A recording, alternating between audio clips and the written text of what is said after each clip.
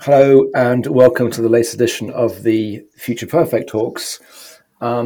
This edition is about new worlds and the world building imagination with two of the most exciting game developers in the world right now, Oscar Stolberry and Greg Kithrioutis. I think I say your name. You can correct Yeah, it in that's one fine. second. Um, and what I'd like you to do is to present yourselves briefly, and then we can kind of jump out of the plane and pull the ripcord and sort of explore all the themes. And maybe start with you, Greg. Yeah, hi, I'm Greg Kithrioutis.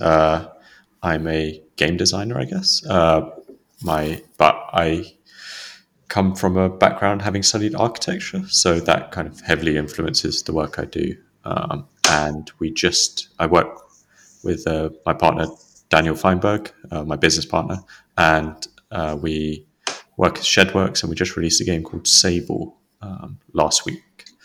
And yeah, that's what we do. Brilliant. Oscar. I'm also a video game developer, I guess. I focus in procedural generation, and I've done the game called Bad North, and recently the game called Townscaper, which is like more of a kind of sandbox toy than a game where you just build beautiful cities, and my algorithms make sure they always look nice. Brilliant. Well, firstly, congrats to you, Greg, for the launch of Sable. Many years of work has gone into it, and the feedback, as far as I can see on Twitter and in the reviews, has been incredibly positive and exciting. As a player of the game, I'm super excited myself. So it's wonderful. And congrats to you, Oscar, for I'm not sure if it's happened yet, but it's upcoming, which is the mobile release of Townscaper. Is that right? Yeah, the mobile is end of the month, I think, and Right. but the Switch release was pretty recent, so you can congratulate me on that. Yeah, well, thank you for reminding me to congratulate you. I shall congratulate you on the Switch release. I will also congratulate you on the proliferation of knockoffs coming out from China in the various app stores. Congratulations on being sufficiently popular to be the target of theft. Thank you. That's fantastic. But that happened with Bad North as well. But China is, I think, my biggest market for Townscaper, actually. It just beats the US. So that's where I For real Townscaper or for fake Townscaper? Or maybe you don't have metrics on the fake Townscaper. I don't have metrics on the fake Townscaper. So the real, yes. Okay, so here's a question, right? Because it was very interesting to note that both of you sort of said you're sort of a game designer. So starting away from first principles, how do you get why are you doing what you're doing, and how would you describe it in pure abstraction without having to refer to any specific industry or practice or product to sell? Why are you doing what you're doing, and what do you think it is in this purest form? Let's start with you, Oscar. I mean, I sort of hesitated just because I am a game designer, but I'm quite a bit more than a game designer, as I'm sure Greg is as well. But I also do a lot of the programming, and obviously, since I work solo on some of my projects. But I mean, professionally, I am fundamentally a game developer in that the things I develop, they are games, and I put them on Steam and other platforms where people buy games, and yeah, people buy them as games. Though, of course, Townscaper is not very game-like in many ways. But fundamentally, what I enjoy doing is exploring interesting algorithms, and that's mostly procedural algorithms to create good-looking, interesting environments. A lot of it comes down to experimenting with kind of merging the procedural, so the more sort of logical and mathematical aspects, with the more handcrafted aspects, and get kind of a synthesis where that looks very good and where people can't really judge which part are procedurally generated and which part have been artistically designed, sort of. Mm. Well, just before you jump in, Greg, I mean, would you say, Oscar, that would you say that you are more artist, coder, or game developer in terms of that kind of locus of main interest and competency? I think artist, and I was an artist before I became these other things. I became a game developer because I enjoyed it. Like in school, I enjoyed art and I enjoyed math, and I figured game is one of the places where you can combine these things. And I learned to program fundamentally to be able to like automate some of the things I was, because when I do art, when I kind of noticed that a lot of things I doing was kind of repetitive, and then I figured, there's some rules to how this is done. Maybe I could automate this. And as I did that more and more, that's kind of how I got into programming. Greg. Yeah. Hey. I guess my hesitation is more just maybe you'd call it imposter syndrome. I don't know, but I studied architecture. I have no formal training in game development or game design. So everything I've done has been informal, self-driven, or and I guess what we do as a company, as an indie developer, you do so much that isn't game development as well as is game development. You run a business, you manage people, you do marketing and press and etc.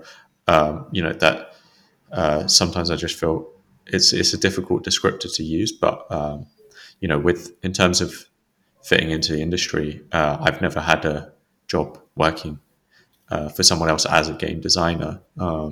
So it always feels a bit strange to say it, because it's just the job title I invented for myself at this point, and has kind of have carried on with that. But I guess that's how it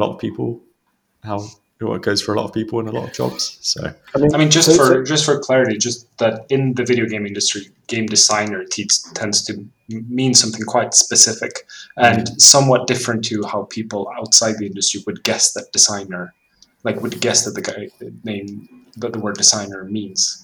So kind of if you tell someone outside the industry that you're a game designer, they might get one picture, but if you tell people inside, they get a much more specific and slightly different picture. What is that specific picture? So a game designer barely doesn't really do any art or any graphical things, or very little of that. But what they do is they design kind of the abstract rules of the game. Yeah, the game, the system. Yeah, exactly. Yeah. Whereas obviously in most other professions, designer is someone who does like graphical things. Yeah. Yeah. I was going to say, really, I do a bit of that, but also I do a bit of art, and I do a bit of level design and UI design and business, and so a game developer. But then I feel weird saying game developer because I do no programming myself. I couldn't make a game from scratch myself, so I'm in a weird space where I guess my title is on the project creative director, because that's the kind of role I took on this project, but even that feels strangely, I don't know. Nothing feels like it quite fits.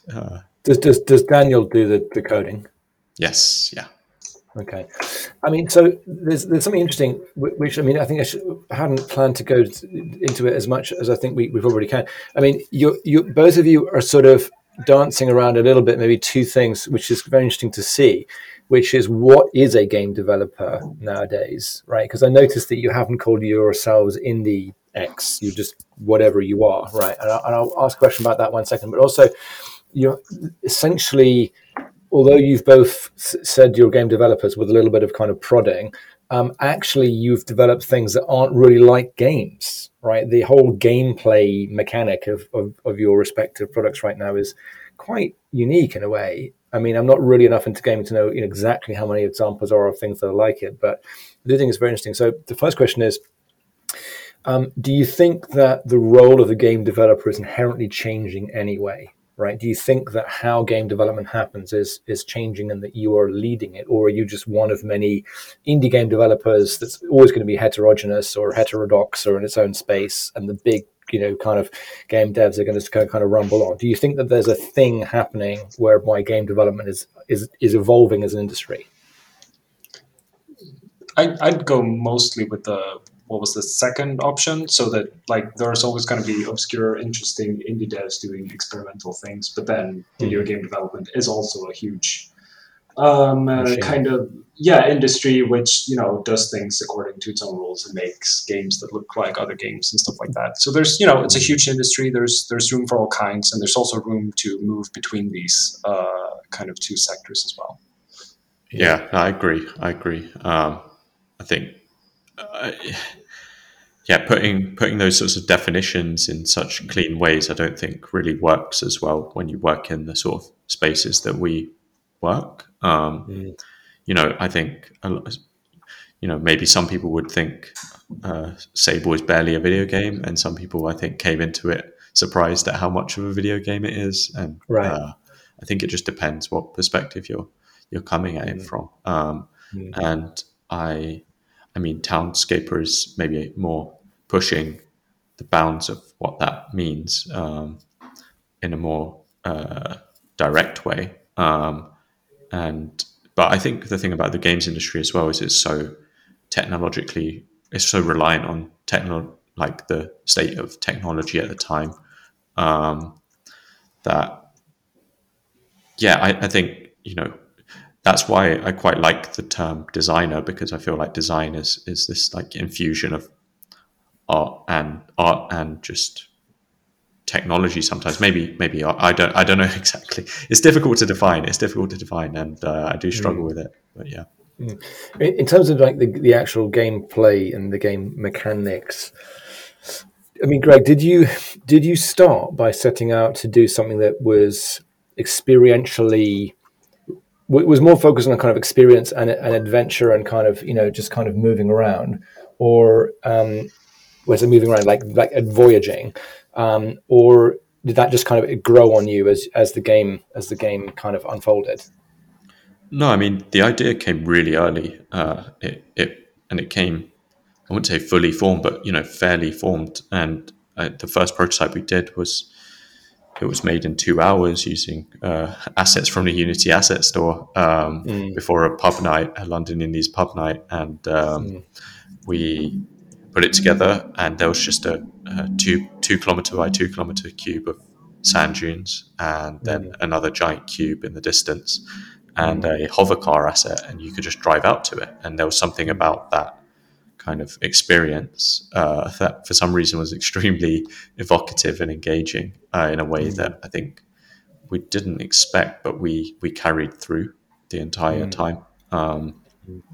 So it was always designed around that experience, the experience of exploration, of kind of wanderlust, and trying to protect that as a core, and everything else was built to kind of help facilitate that emotion and that emotional experience. Kind of what I'm driving at, right? Because I'm going to kind of sort of ask the same question to Oscar in a second. Is there, whether kind of consciously or subliminally, an intention to move away from games that you win and a kind of point scoring competitive? Is that maybe I'm just like layering a whole narrative in here that's irrelevant? But was there some sense of that going on? I think that's. So was that from you, Greg? That was for Greg, actually, because just to finish on Greg's kind of discovery, sort of unfolding of the background to the game, and then I'll ask you the same question, Oscar. Well, I wouldn't say it was an explicit goal, because we do have some of that going on with we have like money that you can get in the game, and you buy bike parts and make progression in that sense. So there is an element of that, but there's no like high score or anything like that. And I think that was important, because we tried to make a kind of relaxing experience in a lot of ways. And I think that adds attention immediately when you start to try to quantify the actions of players, and it kind of removes it from the experience that we were trying to create. But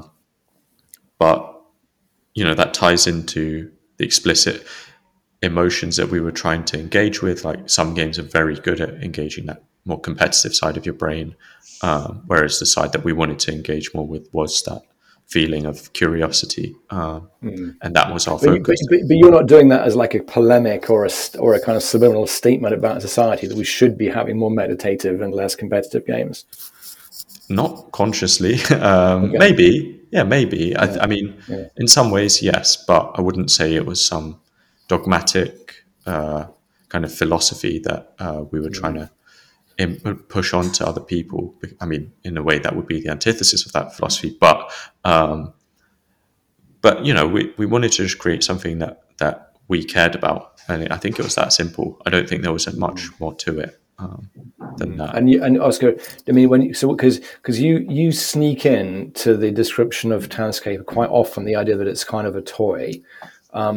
But what do you mean by that? I mean, why do you sort of move away from, because you say that you're a game developer? That, I mean, that you do clarify under duress, but then you describe Townscaper as a toy. What is it? What is your implication in saying that? I kind of have a sense of what it means practically, but why do you say that? Well, so I say that it's a toy because a game usually has a goal or some scorekeeping, something like a fail state and a win state, and Townscaper doesn't have any of that. So whereas a toy is something that you play with and you make up your own rules around. So in that way, Townscaper is a toy. But the reason I say I'm a game developer is basically because I use the same toolkit as a game developer, and I hang out with game developers. I used to work at a normal video game company and stuff like that. So and I released the toy of Townscaper as well on video game platforms. I mean, no. So I'm not trying to imply that that Townscaper is not a game. I'm just trying to get to the idea that, I'm trying to sort of interrogating the same point that I was sort of probing Greg on, which is, are you doing this consciously or subliminally to encourage people to do things and play in a way that is less competitive and goal oriented and more exploratory and yes.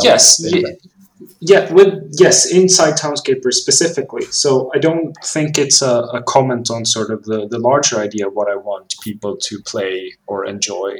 But I think very similar to what Greg talked about, it was about like having some kind of core idea and core feeling, and then thinking about how do I cater to that feeling. So Greg talked about this first sensation of riding the hover bike through the sand dunes to some object in the distance and how that felt amazing, and then figuring out, okay, how does he build a whole game around that and try and retain and protect that feeling. And with Townscaper, it's the same, but it's a different feeling. It's seeing when I build buildings and the algorithm that constructs a building. So like I like the feeling of that, and then figuring out, okay, how do I create a whole package around that really retains this feeling?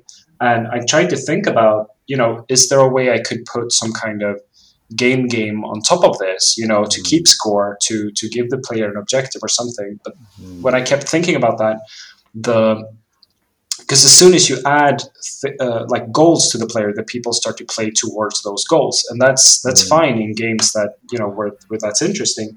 But if I was going to put a good game on top of Townscaper, it would probably have to be some pretty advanced, intense city building game or something like that. And those are a pain to develop in and of, or that's a huge piece of work to develop one of those things in and of itself. And then I wasn't even certain that I could do it well. So then I figured, okay, I enjoyed this thing, and when I add other things on top of it, I actually detract some enjoyment from the core. So let's just keep the core and not add anything else to it. Well, so thank you for that. What I'm driving at, and you have kind of resisted my probing, both of you, masterfully, is this idea that society wants and developers might be creating things that are not competition or outcome oriented. And I'm just going to reflect on this myself, and then we'll kind of move on, because you can comment on it, but just because there's a lot of money, for example, going into meditation apps. All right, I mean, it's just hundreds of millions of dollars, and everyone's suddenly obsessed about meditation and calmness and measuring their calmness and whatnot. It seems to me, right, I think no one's measuring this, but I would be fascinated if somebody did measure it. I suspect that the meditative outcomes of playing Townscaper and playing Sable are probably more effective than doing a meditation app, particularly over time, right? Where your returns and your kind of going into the flow state and so forth kind of just increases over time, because actually you're inherently drawn to the environment, whereas meditation feels like a chore. And I'm just reflecting on that, really. I mean, I think it's an interesting debate around why people want meditation and calming things, right? And I certainly think one of the biggest pieces of feedback on the game that I have seen, because I don't know if I track it, but I see quite a lot of it, is, I feel so great when I'm playing this game. It's such a calming release from the stresses of the world. And it's quite interesting that that's not really what you're not like sort of secretly meditation oriented or post-capitalist. I want everyone to stop consuming and stop fighting. You're like, no, I just like these environments. Let's create fun environments. And that's kind of interesting. Yeah, I mean, I do feel especially as I get older, I do feel a bit conscious of what are the things I'm creating, and would I enjoy those kind of things? And myself with video games, I do enjoy video games that give you something to do and that has, that gives you some adrenaline and a sense of mastery. But I don't enjoy video games that take too much of your time, or that plays to like addiction behavior, or where like games where you always have overlapping chores. So when you're done with something, you always have something else in the works that you need to start working. You need to keep working on, something like that. I like video games that, when you feel done, you could put it down, or you could wait like 5 minutes until you reach a checkpoint or something, and then you can put it done. I don't like these kind of, because, when I'm done, like if I play something like Civilization, which I really used to enjoy, I can play it for like 3 hours, and then those 3 hours just disappeared, and then I kind of just feel burned out in my head when I'm done with it. So yeah, I mean, I guess it's a little bit of that, but that's also, as people grow up and people who played video games as kids start growing. I mean, we're kind of way past people like that growing up, but then there is, a market for people who used to play video games that are adults, and they probably do want smaller experiences, calmer experiences, and nicer experience, I would guess. I mean, I play a lot of PUBG, and I love it. I love the sense in which it kind of trains reflexes, and it's just very it is extremely goal oriented. I mean, there's nothing else to do other than run around, shoot people, and get higher scores. Actually, when I started playing the game, when I was just learning it, I was just literally landing on the island and wandering around trying to avoid people just to explore until I got shot. And then I kind of grew up and started shooting everybody. But I do think that, I mean, just a little prediction, I am pretty sure that psychologists are going to start prescribing your games and or games like them in the relatively near future, because it will be proven that they have a calming meditative effect, probably as effective as some kinds of meditation. Anyway, but good to know. I mean, I think, thanks for commenting on that. Let's talk a bit about a kind of aesthetic stuff, because both of these things both of your games are, I think, really known or appreciated for being extremely artistic objects. Maybe start with you, Greg. Are you? I mean, how much are you? I mean, you must be aware of it. You're obviously aware of it to some extent, but how much do you feel that you're producing what is essentially an aesthetic object versus some kind of other kind of object? I mean, do you feel that you're producing interactive art? Let's put it that way. I don't think about it with interactive art in my head when making it. I guess but I am definitely aware that it's an aesthetic experience, and it's an important part of the experience. And I think everything is there to serve the function of the narrative that we want to tell. Like a lot of the reason that we made the game is because we had a specific experience or story in mind to tell, or to have players experience, and the aesthetic is part of that experience. Is how you present it. It also there's a cynical functional reason for it, which is that it gets people's attention and helps you get people into the game. But also beyond that, it's also just part of the experience. It's an inherent part of it, and you can't decouple it from that, I don't think. And the same goes for the music and sound effects, and even the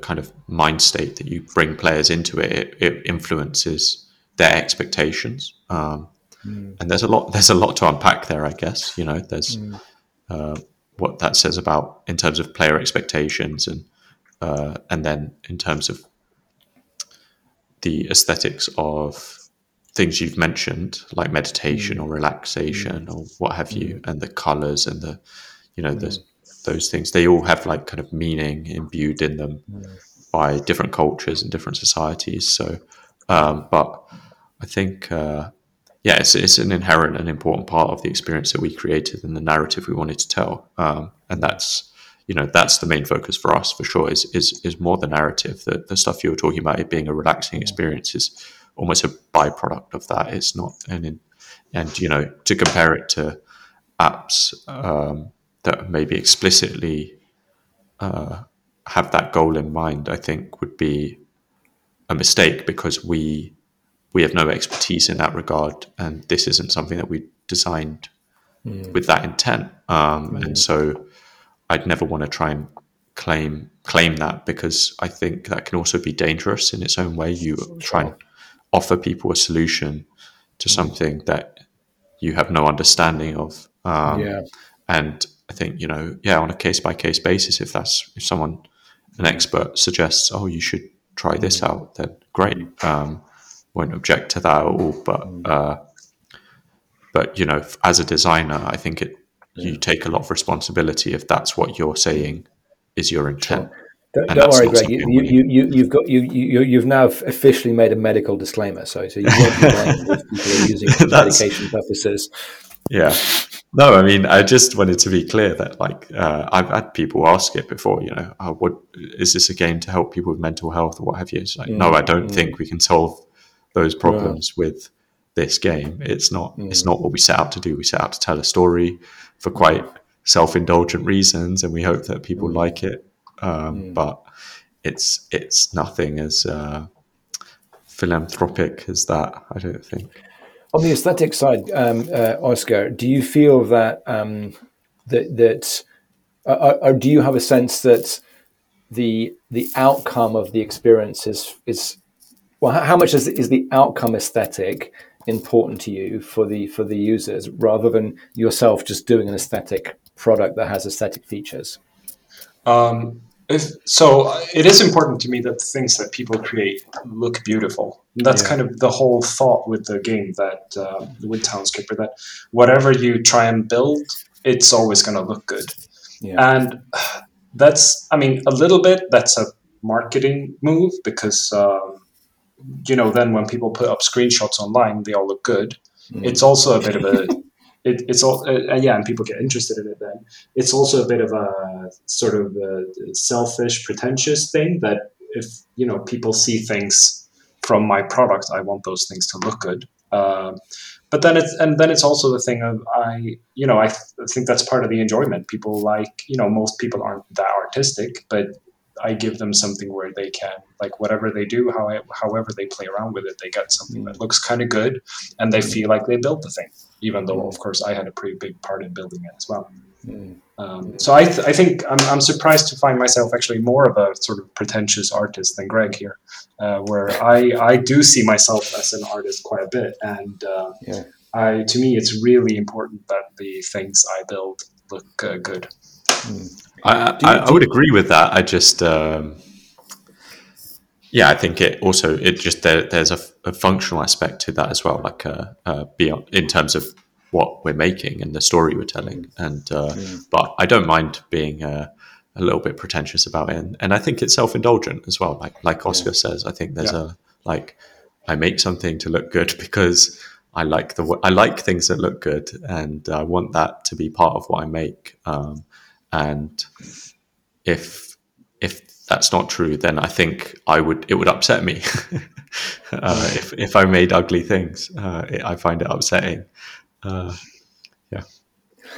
So for Sable, you have a kind of line art style. It's a question because it kind of pops up in various conversations. How much would you say that you were influenced by Moebius, I think his name is, like a kind of classic French bande dessinée line art designer, artist? We're obviously strongly influenced. The funny thing is, like we mentioned, my background is in architecture, so a lot of the work I did as a student even was line work. It was around this kind of line rendering style. So even the works I was doing as a student were around that, and there were some early experiments with outlines and line work around the style of Wes Jones, this kind of black and white line work style that I'd been experimenting with prior to starting even the thought of Sable had crossed anyone's mind, but it kind of started, it just became a reference point when we decided to set a game with a very stylized art style in a desert. And, when you look at Mobius's work, the strongest thing about them for me is probably the world building, the strong sense of place that you get just by looking at a piece, the sense of there's something beyond the flat image, and that draws you to them. They look great, but then I'd say we kind of ended up in a place where we're being influenced by things that he had either influenced himself or been influenced by. So like Studio Ghibli or Star Wars, for example. If you look at the Dune, I think it's in the Jodorowsky documentary on Dune, the documentary about Jodorowsky's Dune, they talk about how his work on Dune affected the influenced Lucas on Star Wars and some of the design work there. And, it becomes circular in that sense, that sort of era of sci-fi. I think his influence is inescapable, and obviously a big part of the influence of Sable, but we tried to turn it into our own thing. And I think, as well, bring it back to the architecture stuff. A lot of the influences on the project were also just architectural. Like I mentioned, Wes Jones. If you look at the rendering style of his work, I think you can see some influence there, but also Carlo Scarpa, the Metabolists, and Archigram as well. But all of those, rendering architecture with line weights, a lot of that stuff is, that's just how it's always been done, really. I mean, I read a lot of Tintin growing up, and it's just gorgeous, like line art, and the first immediate reference, partly because of the color palette, and partly just because it was the line rendering it reminds me of Tintin. So that was my first reference. And when I checked against Mobius, I was thinking, well, actually, I was thinking a lot more exactly as you're saying, is that there's obviously influences, but there's a lot of additional influences coming in. I see a lot of Tatooine in there, or not a lot, but some Tatooine, partly because it's just desert environment, right? There's lots of it kind of echoes and references. I also think the style of the clothing is very unique. I mean, have you done all that artwork yourself, or did you have art consultants or collaborators? Did you just invent all that out of from your own head? So some of the early stuff was just me, and then we brought on another artist who she had Shanaz Byrne, and she did work with me on the outfit design, very basically. Cool. Very cool. And so we collaborated on that together, and that was really great. And she did a significant amount of the NPC outfits as well. Is any of it procedural? Whether the environments or the clothing or the scooter, or what is it called? The scooter? No, it's called. How do you call it? A hover bike. Yeah. Hover bike, So the outfits and the bikes, they're modular, so they're all built in 3 parts. All NPCs are built in 3 parts: the mask, the torso, and the legs, whatever they happen to be. And we do the same with Sable, and that's how players can customize their character. And the same is true for the bike. And this is where I talk about metabolism and Archigram as an influence as well. It's not just an influence in terms of architecture, but also in terms of thinking about how we can put together these elements of design. And even in bring it back to my architectural education, in my 3rd and 2nd year, I studied those movements a lot and took a lot of influence from them. But actually, we did use procedural generation on the kind of natural world, the terrain, the dunes, the placement of rocks, the different biomes.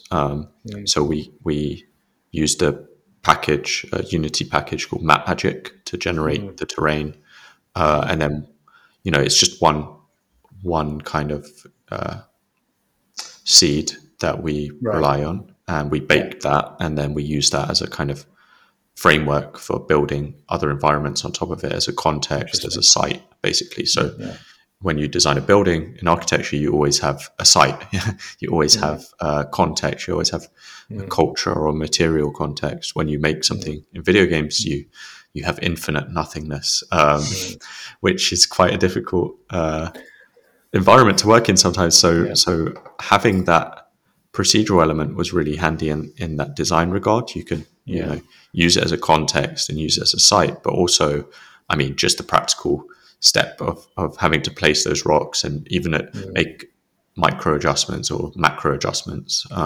Being able to do that using nodes and using procedural generation was, I mean, for a team our size, incredibly. I mean, it wouldn't have been viable otherwise. Hand placing all those rocks for interiors, because there's a lot of kind of temple type, sort of interior environments, kind of monumental interior environments. There's lots of detail in those environments. Is any of that like texturing of the temple, whatever? I don't know. Like, is that procedurally? Because it occurs to me there's just so much detail. That's just hand drawn. A lot of the most of the textures in the game are just I drew them on the iPad and then bring them in. Right. I really wanted to keep that hand drawn feeling. A big part of the style of this line style is, and a pitfall that, again, bringing it back to architecture, that I'd often fall into in architecture school was when I was trying to like ink up a drawing, it would come out almost too perfect. It would come out almost too clinical, and it would kill the life in a drawing. So really wanted to try and introduce a kind of human touch to assets in the game, and a big part of that was even in the 3D modeling, making sure we kind of wiggled the lines a little bit and gave them a bit more of a hand-drawn, handmade feel, a bit of imperfection, a bit of a kind of a thumbprint in a digital sense, which, to duplicate an object perfectly in digital medium is very straightforward. You can create as many perfect objects as you want. So to introduce that imperfection, we tried to do it in the 3D models, and also by hand drawing textures and just embracing that sort of a little bit of laziness, in a sense, a little bit of looseness. We kind of attempted to make it feel hand drawn. So presumably, you're not drawing every little bump. There's quite a lot of like texture mapping, right? So you apply texture and then render around it appropriately, right? Well, there's no like bump mapping or anything. Right. I guess it's just no. I mean, mostly it's how you apply that texture. You make a tileable texture, and then it's how you kind of obfuscate that it's just a tiled texture. You create, you break it up using geometry, or you break it up using decals. Like another texture. There's a bit of mud over this bit, and so you can't tell that it's just a repeating pattern. But no, the majority of it is just hand drawn and then applied in UVs in the 3D model. I mean, so Oscar, your work is fundamentally procedural. I mean, it's kind of elementally procedural. You can't be done. I mean, you haven't. That's the essence of it. How much would you say that your aesthetics has been constrained or enabled by your procedural method? A bit of both. I mean, sort of, kind of, mostly constrained, I guess, because like whenever you take, when you're drawing something, you get to decide with every stroke of a pen what your thing's going to look like, and you get this kind of very intimate connection to the thing. But when you're building procedurally, you're trying to figure out what kind of rules things are constructed by, and then you try and recreate those rules, and then you make them, you put the rules to work and make them make things. So there's always going to be huge limits on you're always simplifying it some more, and then there's always going to be certain kinds of things that those rules output.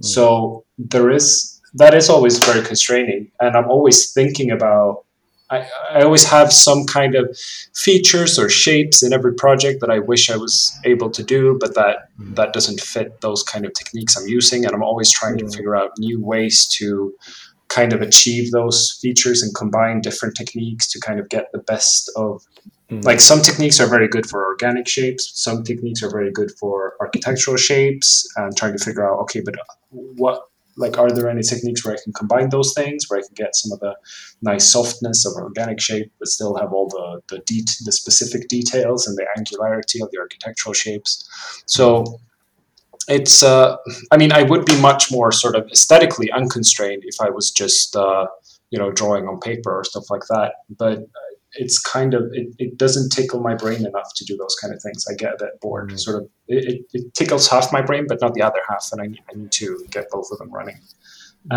But then there is the thing that Greg talked about, where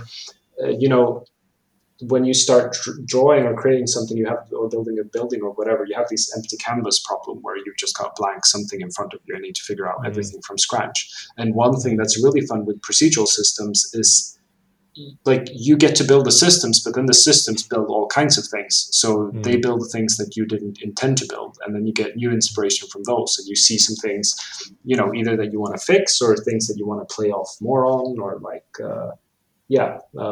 they sort of inspire you to keep working with them. So I think, especially when you work, on your own, by yourself, it's kind of like you're working with someone when you're working with a procedural algorithm. Interesting. So we'll come back to some of the tech stuff in a bit, but just in terms of the audience or kind of users, or whatever one would call it, do you have a sense of what you want them to do with it? Do you want them to play with it, pay the money, play with it, and then kind of move on? Do you want them to become fans and build worlds and build communities and get into the whole universe of it? I mean, how do you feel that how do you expect and how do you want people to engage with it? To start with you, Greg. I think, I don't know. For me, again, it's quite self-indulgent. Like, I just want to tell a story and hope that I make enough to keep telling stories, really. And hope that the stories resonate with people and are beautiful experiences for them. There's no particular kind of guide in my head for how the moment to moment, the explicit thing that people should experience with the game. It's more just putting it, seeing the response is as fun as it is as kind of creating the intention. I think that's part of what makes games quite interesting, is you kind of enter a dialogue with players as well as systems, and they also enter a dialogue with systems and the game itself, and through that, you as a designer. So seeing that sort of the funnest things, I think, are like the unexpected results, people breaking the game or doing things that you didn't expect. I think especially with a game like ours, as loose as ours, if you try to control that too much, then you end up very frustrated. But having said all that, there are particular moments that we try to design for, particularly in the level design, particularly in the narrative. We want players to feel this, or have gone on this particular journey. But it's always, in Sable at least, left quite loose, and left because we can't anticipate where a player is coming from, what they've done before, and what they'll go on to do afterwards. Whereas I think in a more traditional narrative, you get a lot more control over those features.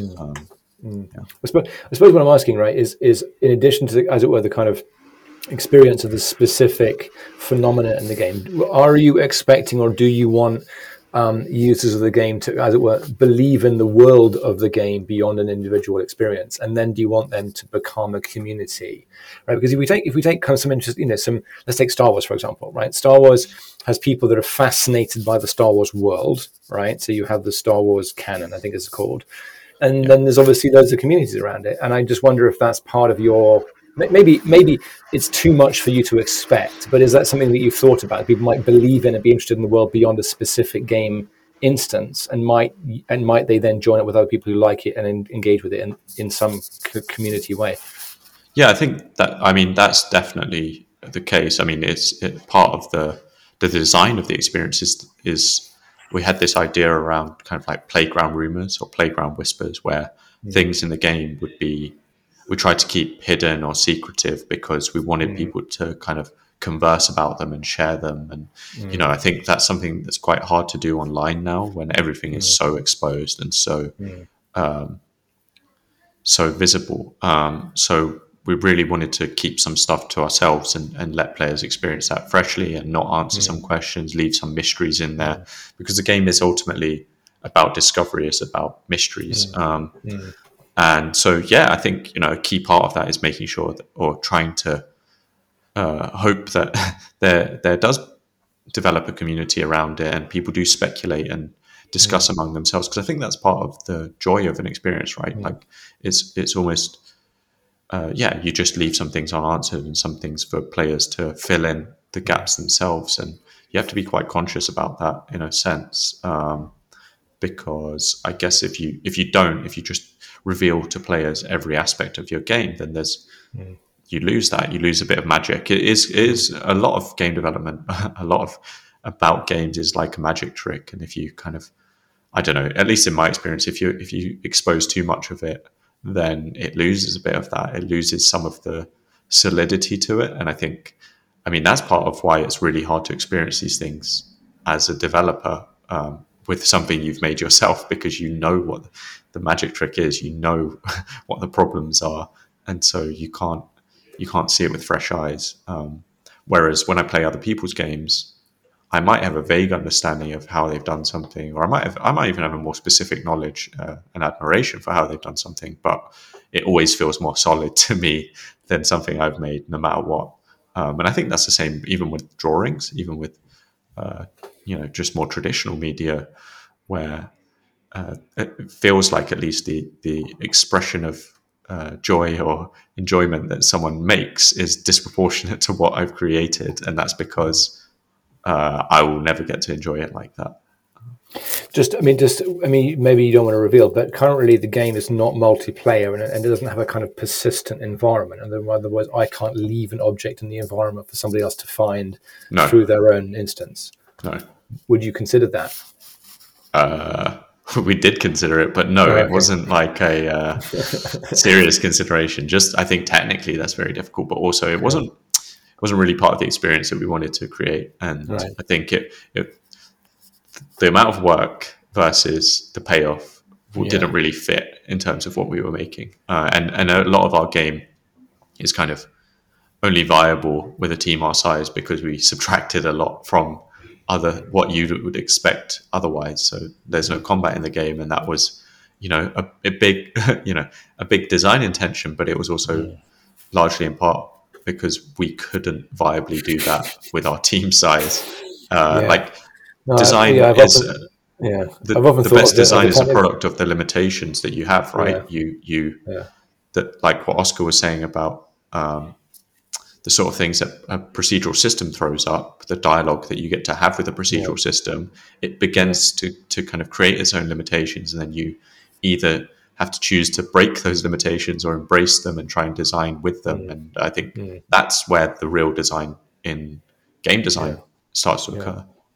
I've actually, I just out of curiosity, I've looked up a number of times like how they run, multiplayer, how they run all these parallel, all these kind of simultaneous instances, and all the kind of data mechanics and rendering mechanics around, and kind of gameplay mechanics around multiplayer simultaneous environments like Fortnite and PUBG. It's very fascinating, but also it's a headache in so many dimensions, and it's not for anybody who wants to. But so same for you, Oscar. I mean, do you have an expectation, and do you want people to interact with Townscaper as it were as a world, and do you want to build a community around it? In your case, I will kind of follow up this question because actually some of that's happened, but let's just rewind it back to before the game was released. Would you want people to engage with it as a world, as an immersive world, and would you want them to create a community around it? Not really. I mean, it's not really an immersive world in the sense that there's nothing happening there. There's no characters there. It is kind of an aesthetic specifically, and this is kind of a halfway an answer to your question, but kind of one of my specific, because Townscaper is very much a comment on what I think nice looking towns and architecture looks like. So something I specifically want is I want some young person to play it, think it looks beautiful, and then go become an architect and build some of those houses. So that's kind of specifically what I want with it. But I do want people to be intrigued buy it, and I do want people to try and kind of figure out how it works and what kind of the techniques behind it are.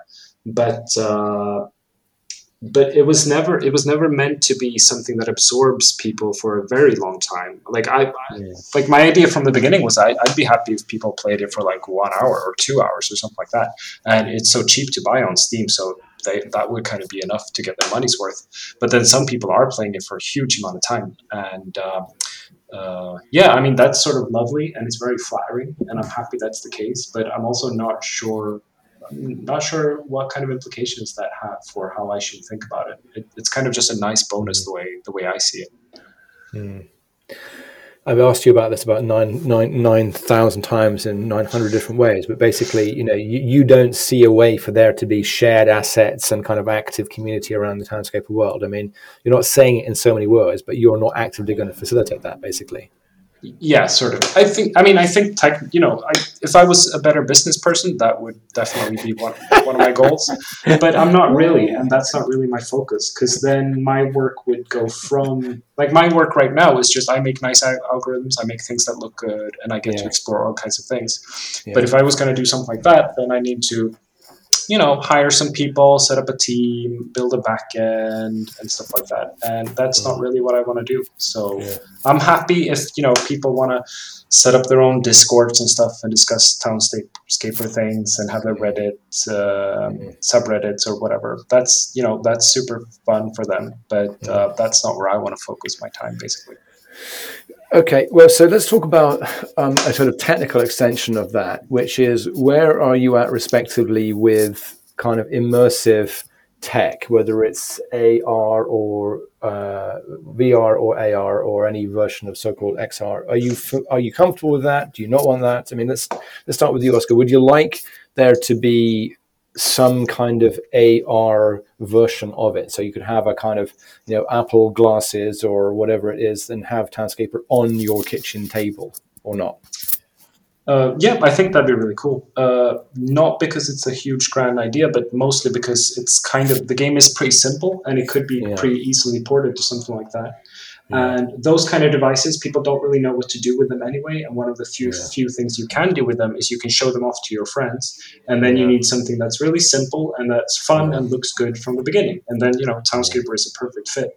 So I don't believe hugely in those kind of techniques, and VR and AR, at least not as like consumer things.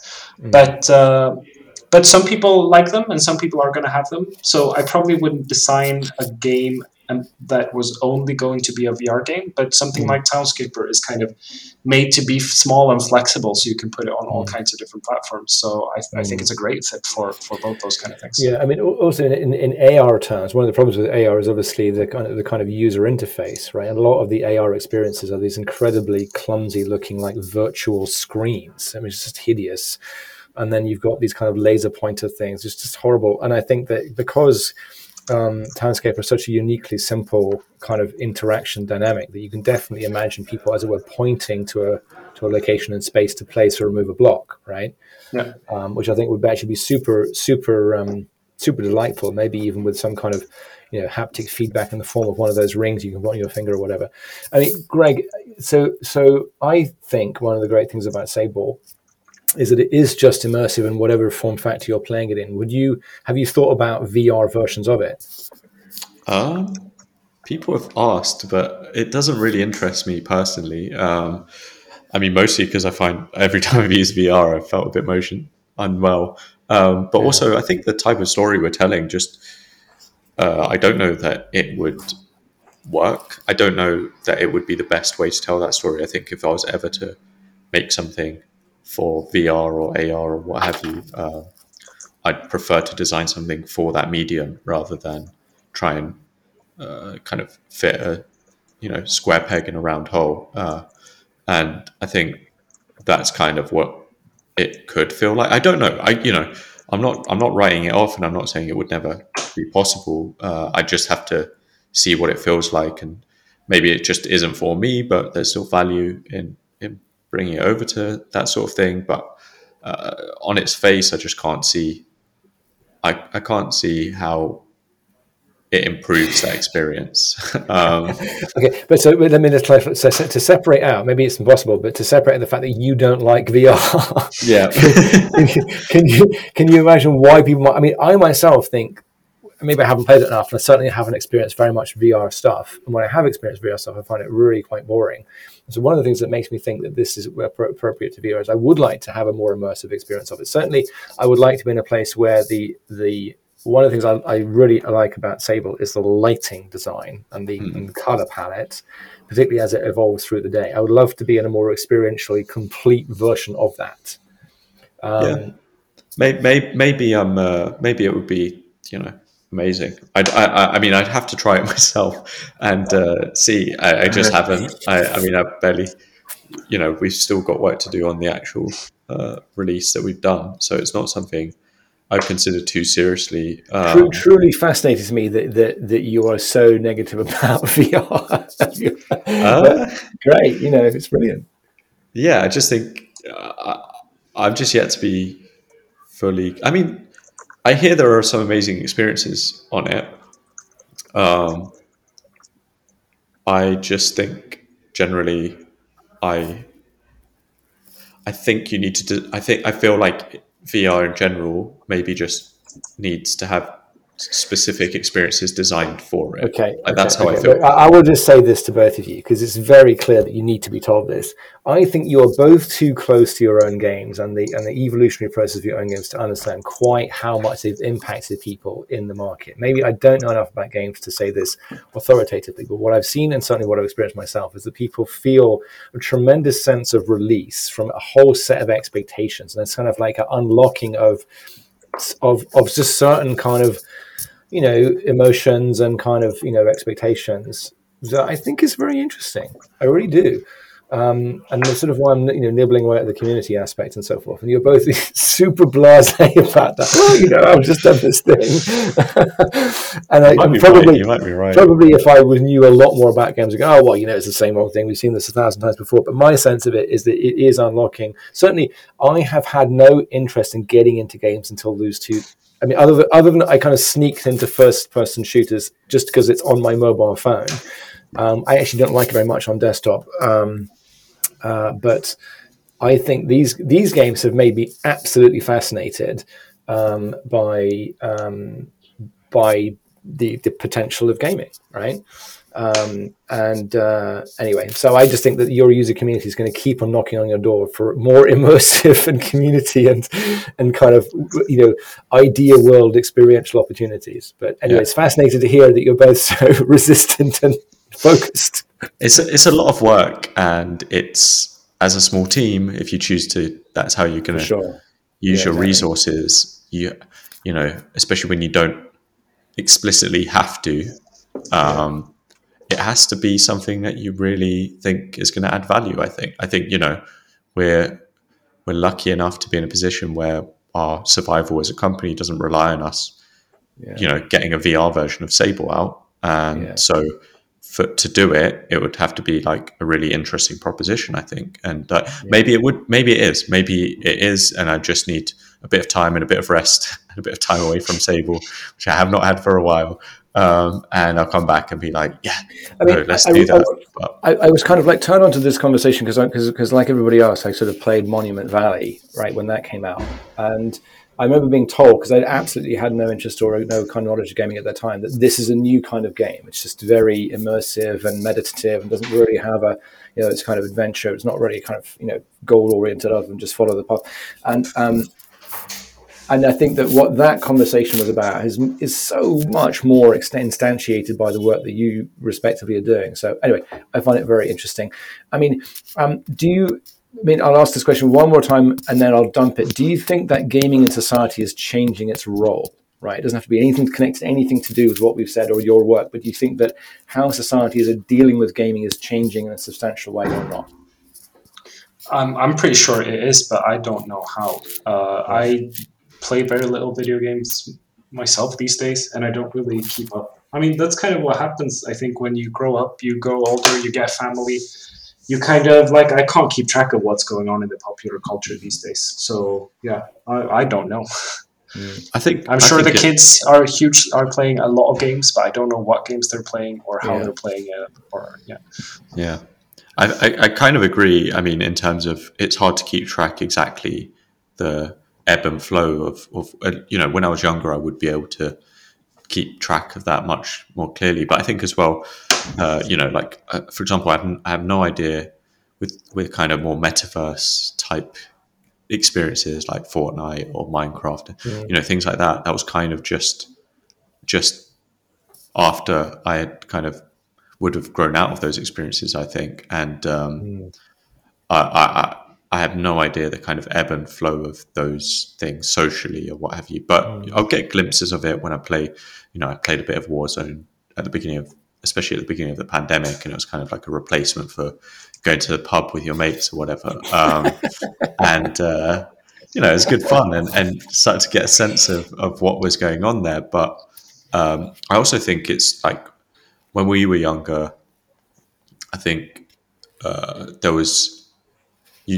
were far fewer games and the options were far narrower, and the kind of subcultures were far smaller and far fewer. And so it was maybe easier to keep track. And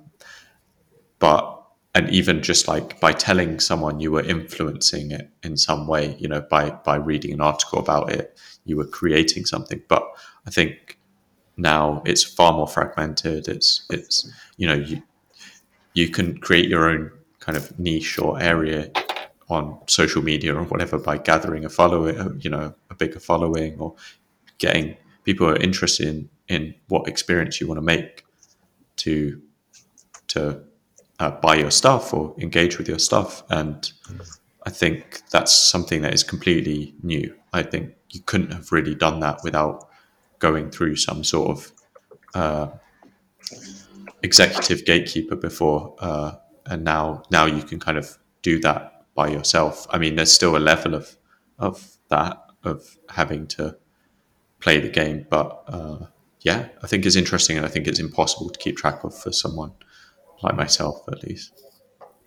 I mean, I have a feeling, right? I mean, because another one of the sort of talks in this series is about, well, it's actually about podcasting on architecture, but actually it ended up becoming a conversation sort of about media evolution. And one of the things that I noted in that conversation is I do think there's a kind of dam wall between conventional media and the kind of acceptable narrative of where the public culture is and where it actually is. And gaming has not yet broken through that wall, right? So in terms of sheer volume of money being exchanged, it's bigger than movies, which are still occupying the classic position of, kind of cultural centerpiece of the modern technological society. And something else I noticed is that, PewDiePie on YouTube, who is 111 million followers, and so it's the most that any single person has in terms of YouTube followers, is essentially still a gamer. I mean, he does basically a bunch of other goofy stuff, but he made his following as a play along gamer, and still is fundamentally a gamer in terms of his main sensibility and interests. And it just absolutely stuns me that there isn't more presumption in the mainstream of media. People are playing video games. Cricket has primetime TV, but no one fucking watches cricket, right? I mean, it's just the most absurd thing. And basketball and, Swedish TV with American football. Who fucking watches American football in Sweden? I mean, it's just absurd. And so I do think there's a moment in time, and I do think that this will kind of swing around to you guys when, the big machinery of media that decides and states and kind of accelerates what society thinks it's doing is going to just absorb games, right? And there'll be live play-alongs on national TV of Sable or something. I don't know. I mean, I'm pretty sure that's kind of a different. I mean, maybe, but the kids aren't watching TV anyway, are they? I mean, I don't even have a TV at home, so. Well, okay, so there's a bit of a nuance there, which is that I think TV itself is going to merge with new online viewing platforms. I mean, that's happening right now with Netflix, as Netflix has just done its first live event, right? It had an event across many time zones called Tudum, which is a stupid name for this kind of sound ident. But it was very interesting because it was basically Netflix's first experiment with saying, okay, TV, you're fucking dead. We're going to take over now, right? Because it doesn't do any live except for this one thing. And I think that there will be a number of sort of evolutionary things. But to be fair, how I see is that PewDiePie is live TV. I mean, he's just a TV show. No, it's not live. He's daily TV, right? I mean, because that's how I watch him. Oh, PewDiePie's got a new video. I'll just check in and see what goofy shit he's up to. And so so that's what I mean by TV is like whatever people are watching on a kind of regular basis, whether Netflix or whatever. Anyway, yeah, I mean, but I think that's personality driven, isn't it? Like Twitch or YouTube or what have you. It's I think watching 4 hours of just a video game with no commentary is probably not what most people do. Even on those platforms, they watch it because there's a sort of parasocial relationship there sometimes. Yeah, okay, personality driven. But I think that's too narrow because I would say it's human dynamics driven, right? I think what will happen is that, so if you look at esports, right, there's tons of teams, people follow teams, and there's star players and whatnot, but that's not quite the same dynamic as Twitch, where you follow an individual and kind of keep up with their personality. It's sort of the human dynamics of the thing, and I think that.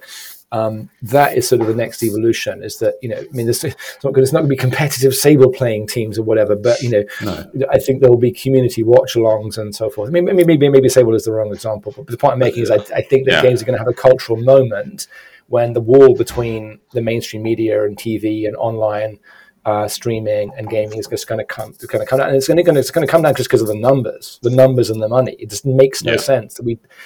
I've had disagreements with people like New York Times columnists about X, Y, and Z, and the guy said, who is this PewDiePie guy?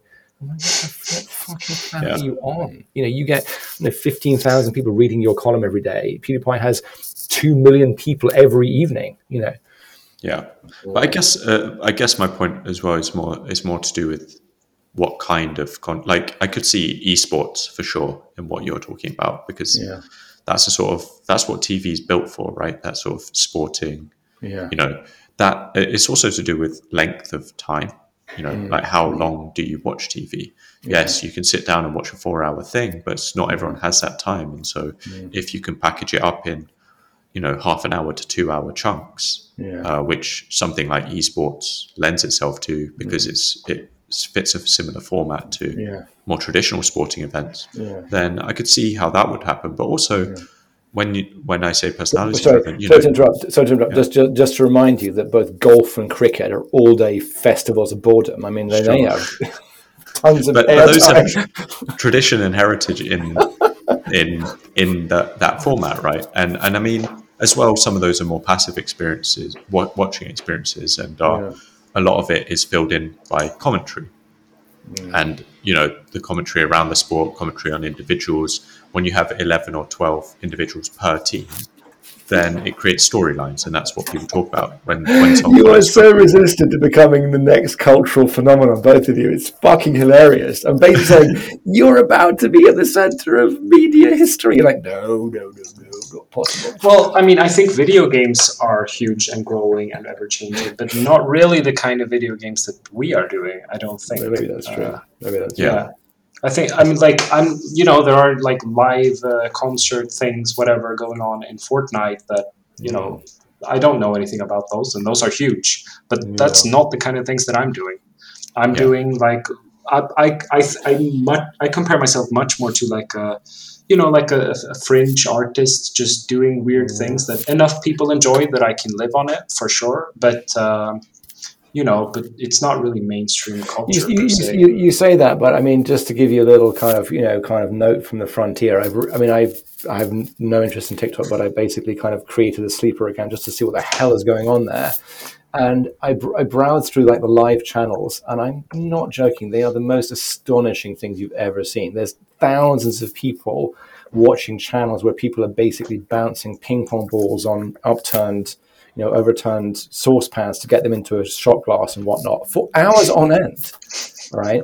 And so what people's interests in shared experience and just whatever the hell, it just truly has no boundary. Anyway, I mean, do you feel right? Let's take this a bit further into sort of into other sort of cultural domains that all start overlapping. Do you feel that there's an overlap with the world of film specifically? We're going to take it a bit further, but do you feel that, let's take your game, Greg, because that is pretty filmic. Do you feel that you are heading in the direction of film, or is it just there's a full separation that you perceive somewhere?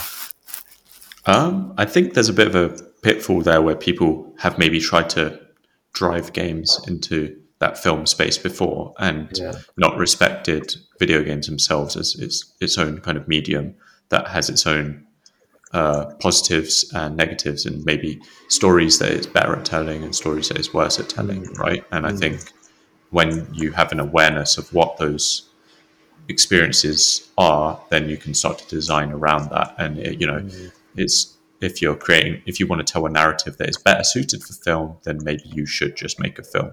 And I think, but what I think is interesting about film is the production and how teams are built. And I think with video games, you tend to have studios of big, up to 3,000 people in some. Well, maybe not a single studio, but development teams. Or whereas in films, it feels like, from my limited understanding, that they tend to build around projects. So that we're going to have this film. We need a director. We need whatever actors. We need a set designer, and they bring in individuals for a project, and then to what suits the project, and then they kind of disband at the end. And I think at the level of that's kind of what happened with Sable, right? Like that's kind of how we built that, and now we're back to 2 people. I was in Sable for 2 weeks or something, or 1 week? Yes, exactly. Yeah. So Oscar did work on Sable exactly, and in that exact same way. And it doesn't make us a 12-person development studio, because I think it's a misnomer if you say that. But it also doesn't make us a 2-person development. We're a 2-person studio with people that we bring in, and I think so in production terms, you're saying there's definitely a kind of cultural overlap, but you're not particularly saying that in terms of experiential terms there starts to be a kind of dissolution of the boundary between the film experience and the game experience. Yeah, I mean, there's always going to be comparisons. I mean, in large part because of the way they're presented and the technology they're presented on, and also I think games have strived for a long time to reach a filmic quality, whether it's in presentation or in fidelity, and I think and as well the stories they're telling.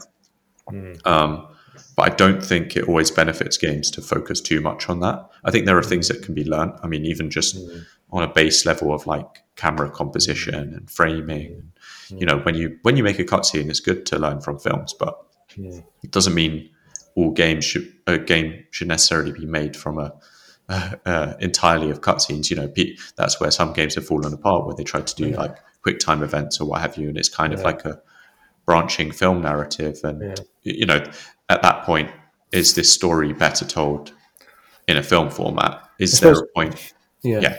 I suppose what I'm referring to, so there's obviously the kind of just the plundering of IP in the form of Prince of Persia and Assassin's Creed, and all that kind of thing, that where games become some kind of filmic premise. But I'm not talking about that. What I'm really talking about is more like the Tintin film that Peter Jackson and Steven Spielberg did, where basically they take the line art approach.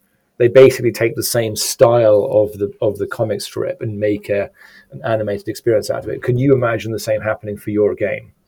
Actually, whether or not you did it yourself, would you be in favor, or could you see people doing the same kind of thing, like creating a fully scripted narrative, like it's just completely, building an entire film just out of your world? From the world, yes, but I think it would be a different experience to the game. Like the world is there to do that, but it doesn't mean. I think in terms, again, it's about context. It's about suitability and telling the type of story that fits the medium, and I think that's ultimately what it's about.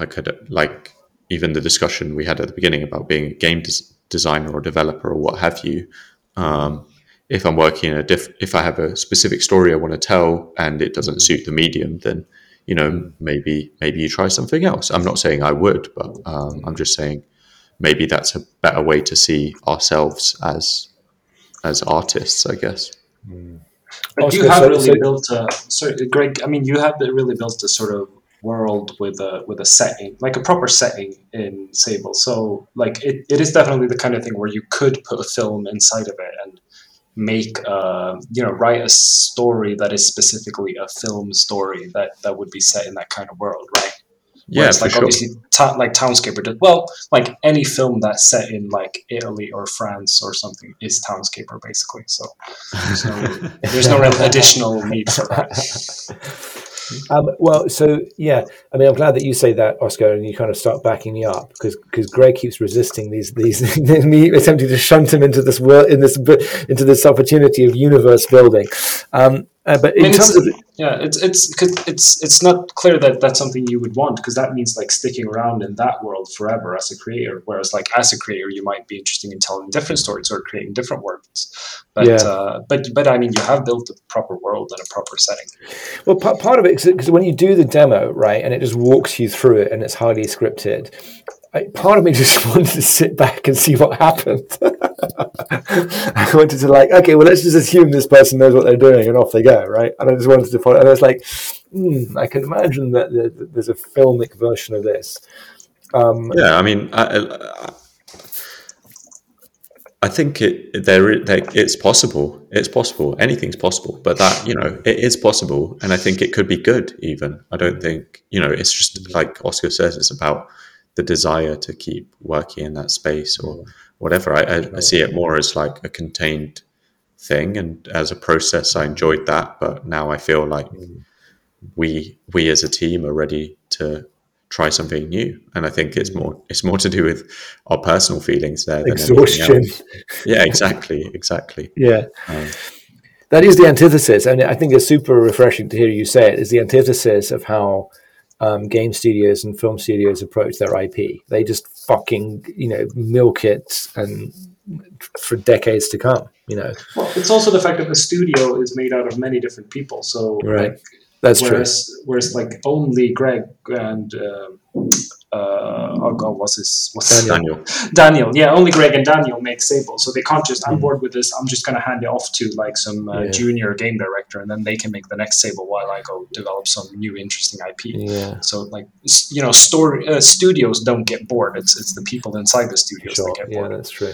Yeah. And I think it would be painful to just hand something off like that. And, for sure, yeah. I think you have to really trust someone. Trust someone. Yeah. So, in terms of the kind of broader cultural products, I mean, Oscar, I know sort of how you feel about this, but I'm just going to rehearse it one more time. It's also for Greg. I mean, in terms of people making 3D models or just kind of image work and kind of using that as IP to distribute, creating fabrics. I mean, because your world, Greg, is both of your worlds are very appealing in brand terms, right? To use the crude language, are you interested in or comfortable with or uncomfortable with the idea that there are kind of brand spin-offs from these worlds, separately from games and fully immersive experiences, but just like fragments of the world? So, Oscar, in your case, it could be it could be 3D model builds. In your case, Oscar, it could be sort of large posters or fabrics or whatever. I don't know. I think to me, it entirely depends on if what they do looks good or not. Yeah. Which is kind of weird, because that's like, obviously then I can't really have a policy around that where I say you're allowed to make products out of Townscaper if they look beautiful and I approve of them aesthetically, but not if they don't. Yeah, I mean, for us, I think we'd like to do stuff like that. I think it's fun and it's nice, and if it's what people enjoy, then I don't see why not. But we want to do it right, and it takes time and effort and research, and we don't want to just do something really cheaply and in a damaging way. I think it's important to just make sure that when we do it, we know what we're doing and it's considerate and thought through. And also, I mean, look, all our focus has just been on game development every hour of every day. We just haven't had the time to think about these things. Like, we're talking a week after the games come out, and you know, I've had one day off since then. So, I mean, so there's a word that is being bandied around that covers some of these things, right? The so-called metaverse. Is that an entirely empty box for you? Are you against it? Does it have any resonance for you? What do you feel about that? Just the word and the concept around it currently, if anything. Mostly I'm not interested in it, but also I'm a little bit again. Like, I think people kind of need to live in the real world a bit. I think I'm says a man who's produced a video game he will spend hours on. Yeah. But don't you feel that? Isn't that ironic, right? That you're saying, get out into the real world, and here's my video game. Yeah, it's a bit, and maybe that's why I feel that way, because I sit indoors all day, and then maybe it's me that need to get out into the real world. There's probably a bit of that. Yeah, we're all full of how do you say it? Like, well, not hypocrisy, but just contradiction. We're all full of contradictions, and I mean. No, I think it's not something I particularly care for or engage with, and never have. And but I understand that just generationally, that's there's a generation. My parents never played video games, and I love video games. So it's just how it goes, really, and it's what you grow up with and the people you meet. And I'm sure it's easy to talk about these things and dismiss them from the kind of Western European cultural aspect, but there are people in different parts of the world, in different cultures, in different places, in different scenarios who, those things are ways of them learning about things or meeting people, doing things in contexts I probably couldn't imagine. And so to make such to broadly dismiss it would be difficult, but there's always a balance with these things,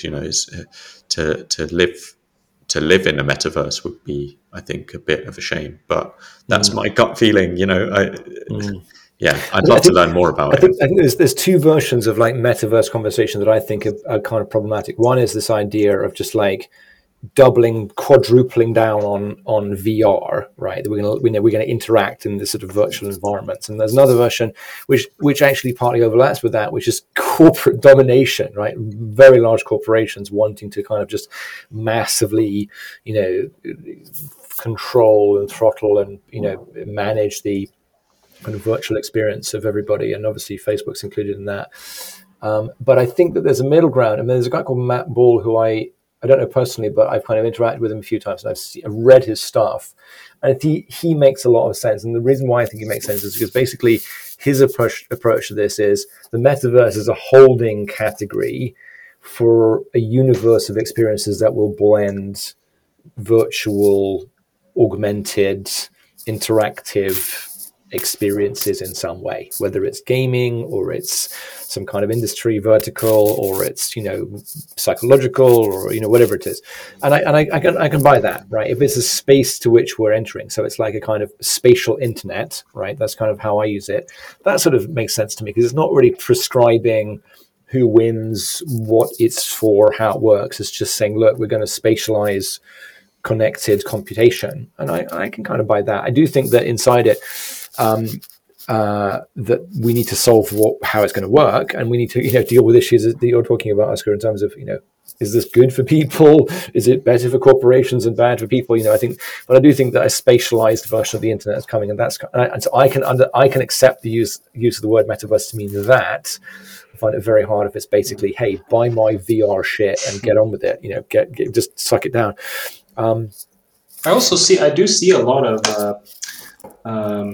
like one of the things people are doing with Townscaper is exporting the models and putting them into some VR chat thing that I don't really know what it is. But when I Google Townscape, like when I search on Twitter for new screenshots of Townscaper, a lot of it is that comes up.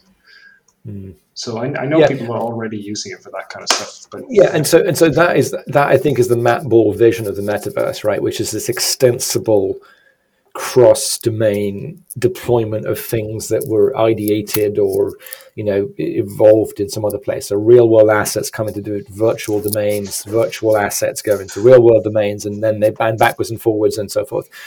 And I like the fact that he doesn't make it into he talks about the big companies involved, but he doesn't make it into their world. He doesn't say, and it will be, all driven by Unreal Engine or Facebook's thing or whatever. I think that makes sense. So it's a kind of, a meta framework, for spatialization and spatialization of connected economies and cultures, roughly something like that. So in terms of monetization, which is a big piece of the metaverse, we're kind of gradually move away from the metaverse as a kind of hook because I don't think we need it. But Oscar, you seem to have an allergy to money. I mean, what's going on? I definitely do not have an allergy to money. I just happen to have a nice amount of it now, so I don't need to prioritize it. That is an allergy to money. You just described an allergy to money. Yeah, I mean, I'm in a position where I can make a nice living, basically just doing the things I enjoy. So it wouldn't make me that much happier to earn a lot more money, but it would make me essentially less happy if I was involved in projects that are not as interesting as the ones I'm doing now. So nobody becomes an indie game developer because they are really into money, I guess. Though honestly, there is money to be made. Potentially, yeah. I mean, because the way you described it to me once before was you said, I wouldn't know what to do with a lot more money other than buying another apartment, which I don't need. And for me, that is just I need a slightly bigger apartment. Yeah, I do need a slightly bigger apartment. But I kind of do have the budget for that now. I just need to figure out which one it is. Well, I mean, let me put it in a slightly more pointed terms, and then I'll apply the same question to you, Greg. I mean, part of me just wants to ask how much money is enough, because I'm actually really curious about what you think about that. But it's not really for this talk series. Maybe for the other talk series I do on like sustainable design and so forth. But this one, the question I guess is, do you feel? I mean, it's kind of sub questions here, but so the monetization route for Townscaper right now is that basically I buy a permanent license to it, and basically I buy a copy of it on Steam, right, or whatever platform I'm buying through, and the platform takes a cut.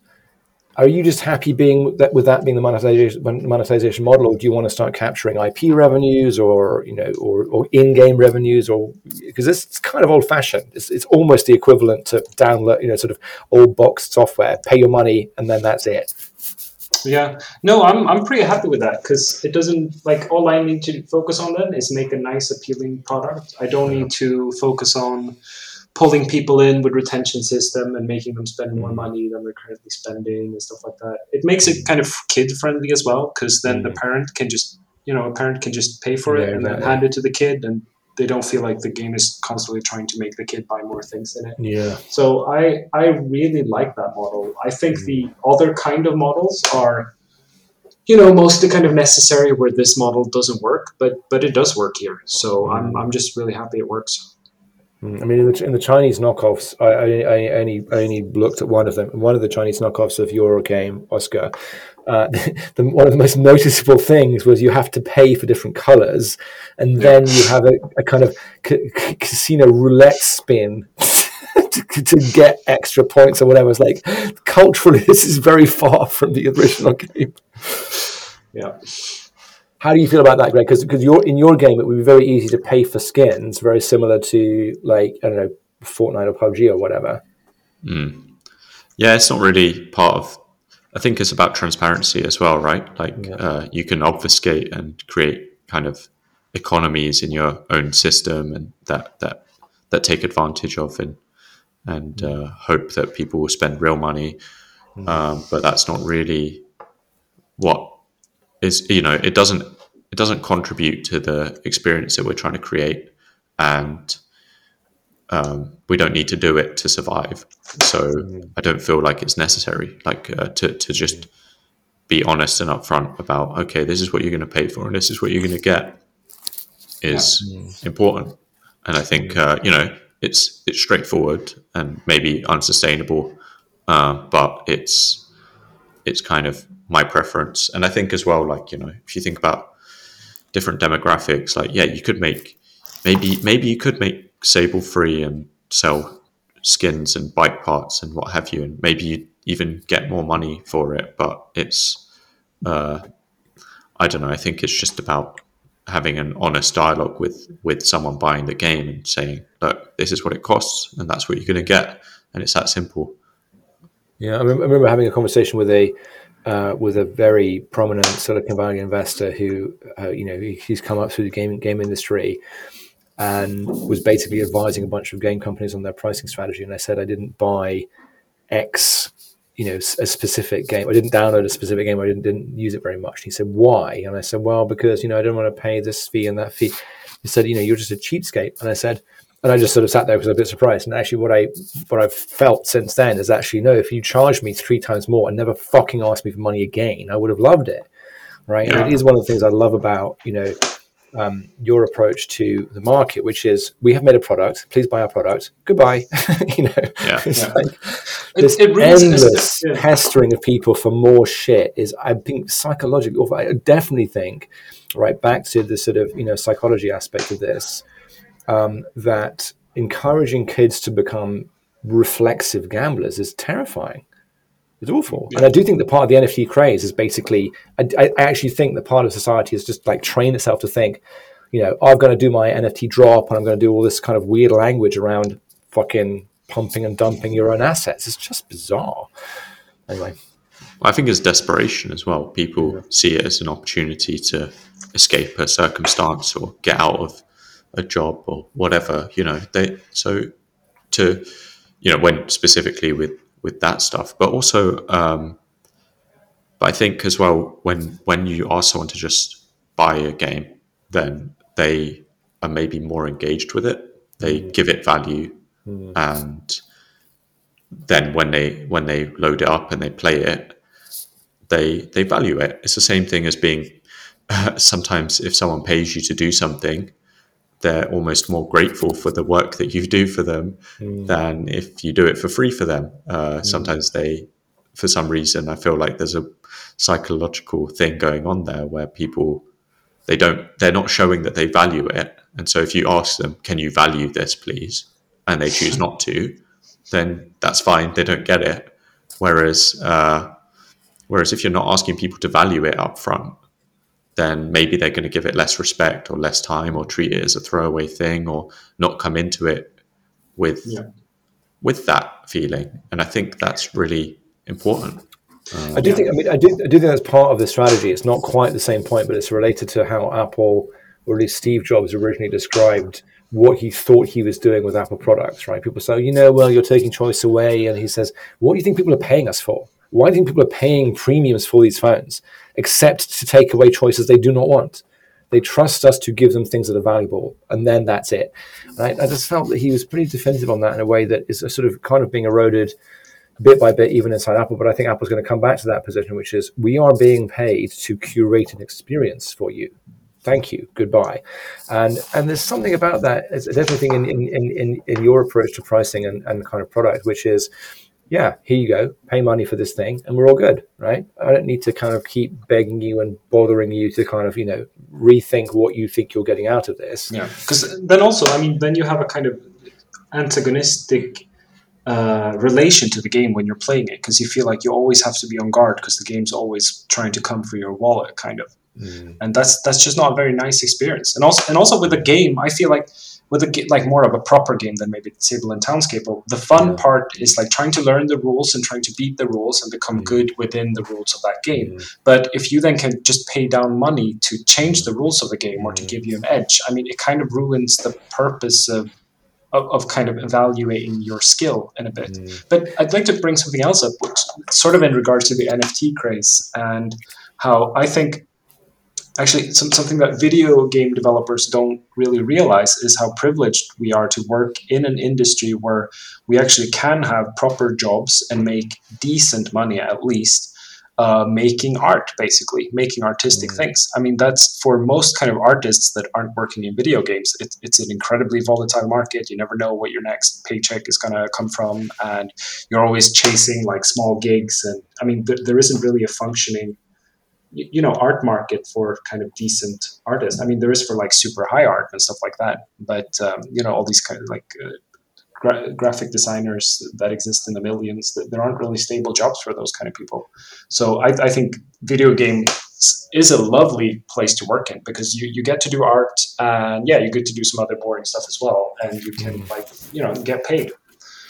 Yeah, I do think that maybe. Well, I'm almost certain that you don't realize the extent to which, both in terms of the experience of the game and the pricing, I mean, to use the language, the monetization strategy of the game, but also the price point, actually, because Townscaper is very cheap, that you are representing. I don't want to use.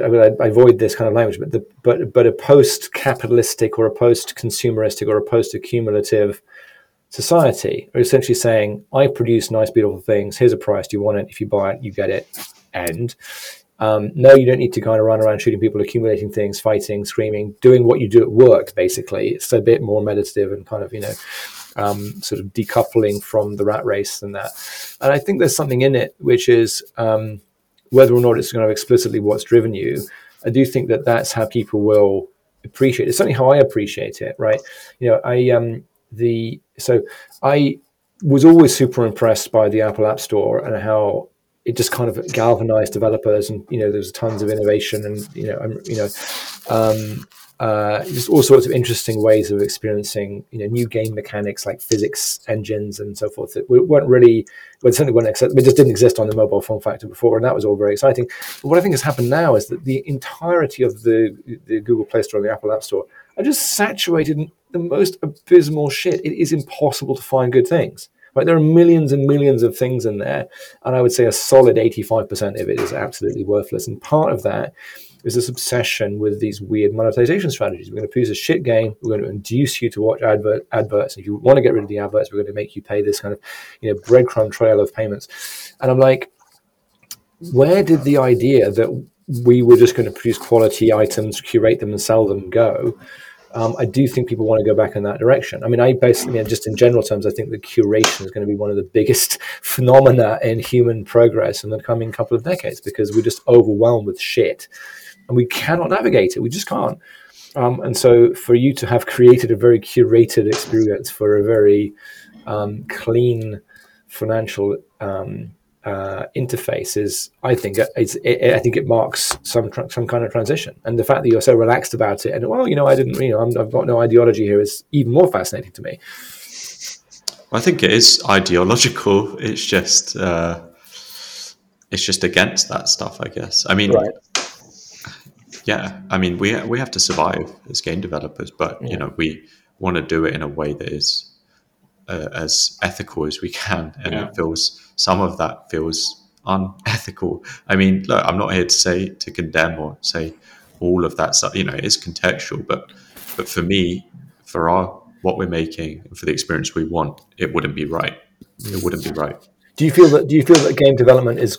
Do you feel that game developers like you are growing in volume? Are there more developers that say, I don't need to kind of use these kind of pricing mechanics to kind of induce, in-app payments over time, or what? There are so many game developers who are trying to do this sort of thing, but it's just not that financially viable. It's not, and most games do not sell like anywhere near enough to maintain to keep going. You could spend however long on a game, sell it at a set price, but the market, the way that algorithms work in terms of promoting games, doesn't necessarily make that stuff viable. And then now instead you have to make a game as a service continuously. It's a whole kettle of fish there that you have to get involved with, even if you don't necessarily want to. And it's for survival purposes for most developers. Not everyone, but I think there are so many developers out there trying to do the same stuff, because that's what we grew up on anyway. And I think that's what we want to, when I used to buy games, it was just to to not sound like back in my day too much, but when we'd buy games, it was just what you paid and that was it. Like you wouldn't, there wasn't much more to it. But now it's fragmented and become a different beast, and it's tough to compete. But then as indie developers, you have to do stuff a bit differently to compete as well. Because even if you try to make a game as a service, game as whatever, then you're saying, okay, I'm going to compete with these mega corporations and who are doing it infinitely better, data driven, like as a science. So what's the point in that? You're not going to survive either. So a lot of it is luck of the draw, and hoping you get attention, or someone will fund you and they'll help you get attention. That's how it is. It's partly luck of the draw, but it's also that the sort of respective games that you've created are staggeringly detail oriented. I mean, you have created very, very, very high quality artistic experiences, right? You have not faked that. I mean, as far as I know, Greg, you went from like a 2-year build to like a 4.5-year build or something. Is that right? Yeah, more or less. I mean, it started off as 6 months, and then then 2 years, and then But so part of the reason for that is you want to produce something that's actually good, right? So I don't think it's 100% luck of the draw, because you could have pumped something out a long time ago just to kind of get your money back. Yeah, I mean, well, we wouldn't have got our money back with that first one anyway. We wouldn't. But also, we got funding. That was the difference, and that's why the ambitions grew. And then, okay, now we have Game Pass deal. Okay, now we can make something a bit bigger and scale the team up, and take our time a little bit more with it and try and make it better. And that's that was because of the security that we had from that, rather than something we knew we could do from the beginning. I mean, what that meant on the production side was that we started running a 200-meter race and ended up running an 800-meter. But so the pacing, when you're planning for one and end up running the other, is difficult. But that was because we had that financial reassurance. And if we didn't have that, we would maybe make a different decision. So Game Pass financing is all via what's it called? Steam. Xbox. Xbox, yeah. And so are you happy, respectively, giving and receiving money from large financial institutions? Where do you find, because you're talking about the ethics of it, which I appreciate, but you are still beholden for your monetization to these very large platforms. We're not really beholden to them, though, because the conditions aren't. I mean, I don't know how much I can talk about it, but there was no mandate to release a specific type of game. It was just release a game called Sable. That was it. Okay, so in this case, I mean that your distribution is through Steam, right? And yes, and Xbox. We're exclusive on console to Xbox at launch. Yeah. At launch, yeah. I don't mind that kind of stuff at all. I think they provide a valuable service as a good platform where people can find my game. And would I like them to take a slightly smaller cut so I can have a bigger cut? Yeah, maybe. But so I am you do want a bigger apartment. You rely you want many apartments. Yes, I'm beholden to Steam as a platform, but I'm also beholden to my bank and the various payment companies involved. So I don't mind that. I think they're mostly doing a good job, and it is kind of they provide a platform. And if I had to work with a partner like that who had a bunch of opinions of what kind of product I should make, then I wouldn't be happy about it. But I think it's just a good platform, basically. Okay, so just a couple more questions before just to round off. I mean, I might have to kind of probe and push a little bit to get an answer on this, but do you feel that you have a message for society, right? And I'll start with you, Oscar, because I mean, you're very good at being modest and avoiding answering these kinds of things directly, and I really appreciate that. But actually, you're quite robust in your belief about what good design is, right? And you have let slip that you would quite like the kids learn how to design, at least aesthetically, through your work. And so how much do you really see that as a message for society about design, or is it just a kind of private, sort of narrative and you're not really concerned? No, I do see that as a message. I enjoy beautiful architecture and beautiful aesthetics, and I really do want to influence people to I want to offer up my ideal and my aesthetics to people, and I would love if they would like it and be inspired by it and produce similar things. But I think kind of my approach to art. I like art in together with crafts. So I think video games is a great place, as are films and other things, where you get to make an artistic expression. You also have to be good at your craft and just produce a nice entertaining thing, and then you can also have your artistic message or idealistic message on top of that, preferably somewhat subtly included in that. So like if you just make something sort of out of ideology or really out of only like an artistic thing, it's probably going to be quite preachy or quite boring. But if you make something that's fun and entertaining as it is, you also get to sneak in some artistry and some pretentiousness into it.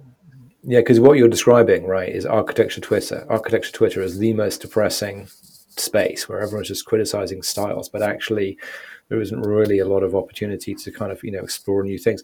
Would you say? So at some point you're just going to stop answering, but would you say that that modern architecture is generally speaking bad? I mean, where are you at with it?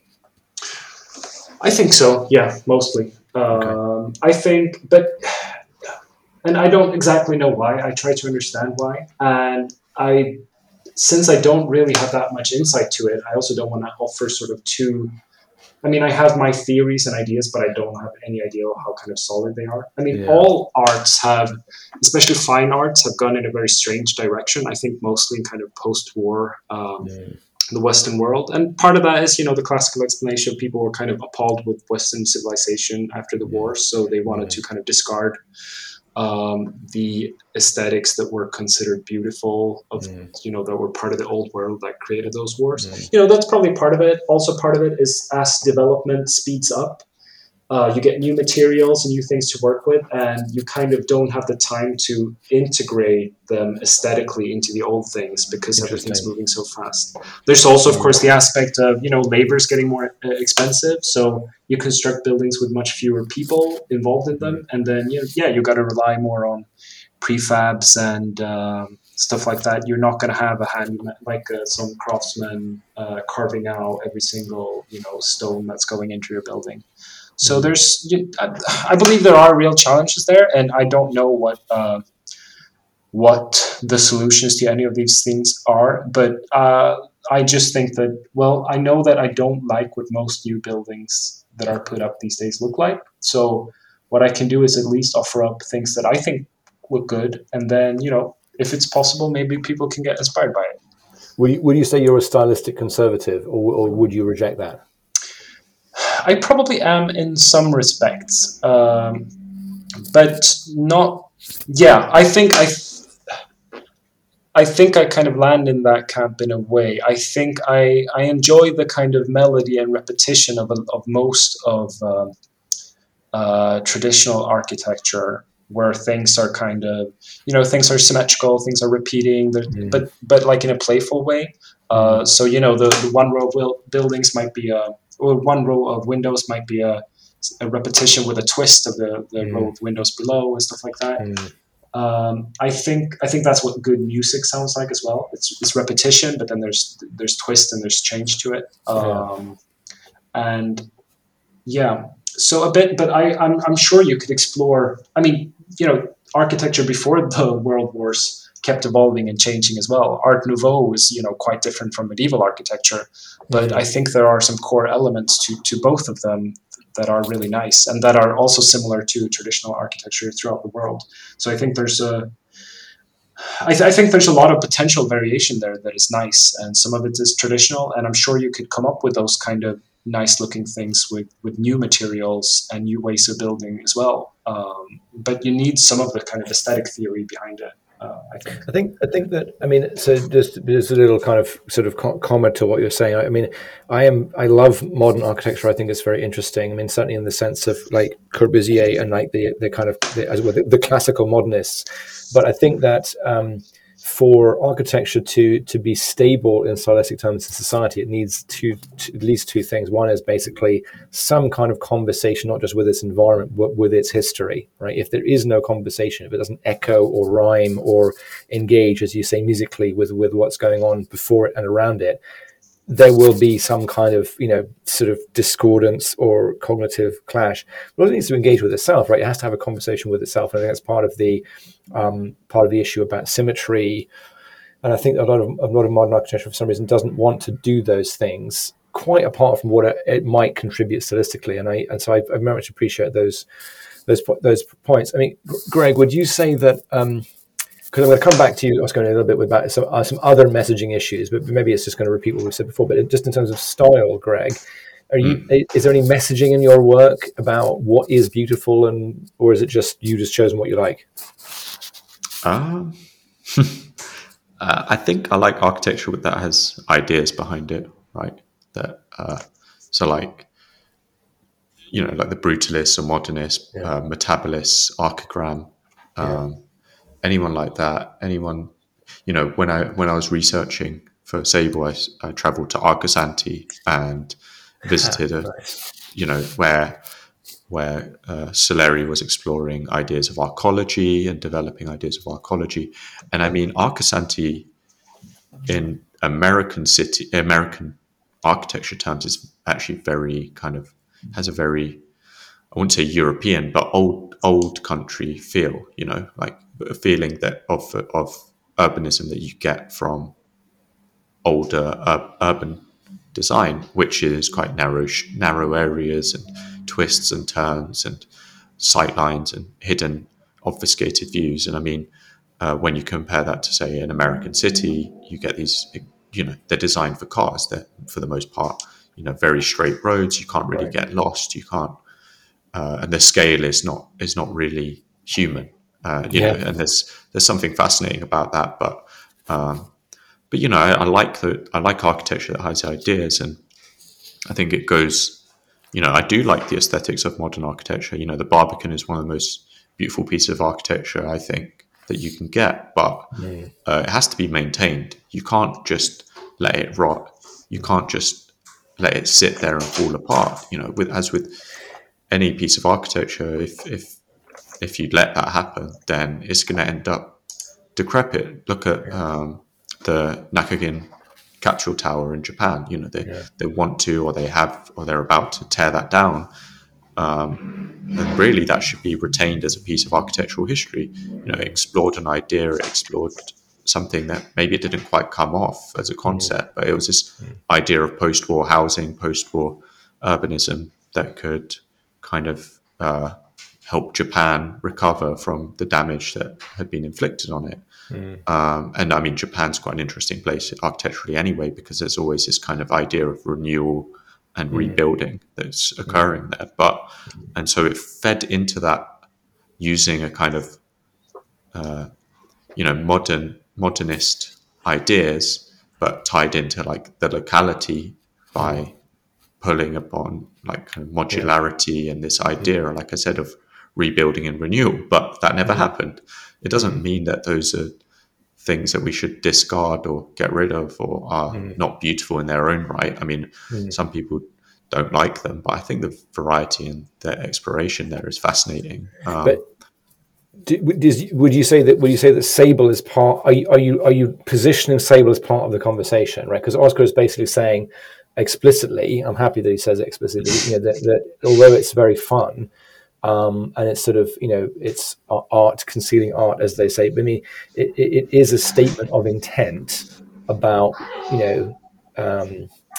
about what architectural style can be. Would you say the same is true for Sable? I think it's complicated. It's hard to answer that explicitly because it's about context. It's always about context for me, and there's no context particularly exactly like that of Sable. We don't have hoverbikes in our world. We don't have these giant fallen ships in our world. So, but having said all that, I do really think that cities and urbanism should challenge us, should challenge people. And I don't mean that we should have to parkour our way around a city. You know, they should be accessible and available to people who need to get around them every day. But I think there's a joy and a pleasure to having kind of like hidden little alleyways or corners that create exciting moments. And yeah, like I think that's what I tried to do a bit with Ecria, the city in Sable. I tried to create a city that felt bigger than it was and told a story about it tells a story about urban living in a desert environment. You know, I made the streets a certain width. I had squares that open up to create kind of wind tunnels and shade and points of inhabitation. And I think if you look, what I really like about that city is it's not for vehicular transport. There are some bikes on the streets and stuff like that, but if you look at Soho now, they've just got rid of the pedestrianisation of Soho, which was introduced during the kind of coronavirus. And that's such a shame. Cities should be designed for people, and I think that is something that I tried to express a bit in Sable. Okay. But also Sable is kind of exploring the idea that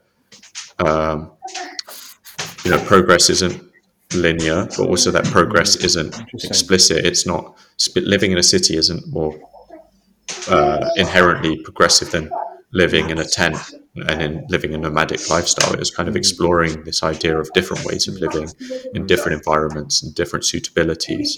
And I think that was something that we did try to explore in the game. I mean, so that comes to the last question, because we'll round off with this.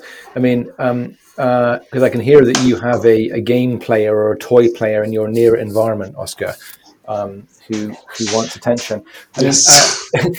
What do you think? I'm trying to make this binary, but you will unpack the binary if it makes sense. Should society see your games, right, as escapes from all the problems of the world, or escape and solace from the world, or inspirations to come back into the world? Maybe that's kind of fake binary, but you get the point, right? Is it escapism, or is it somehow enabling and inspiring people to re-engage in the world? Maybe that's tear that question down. Start with you, Oscar. It's both, I guess.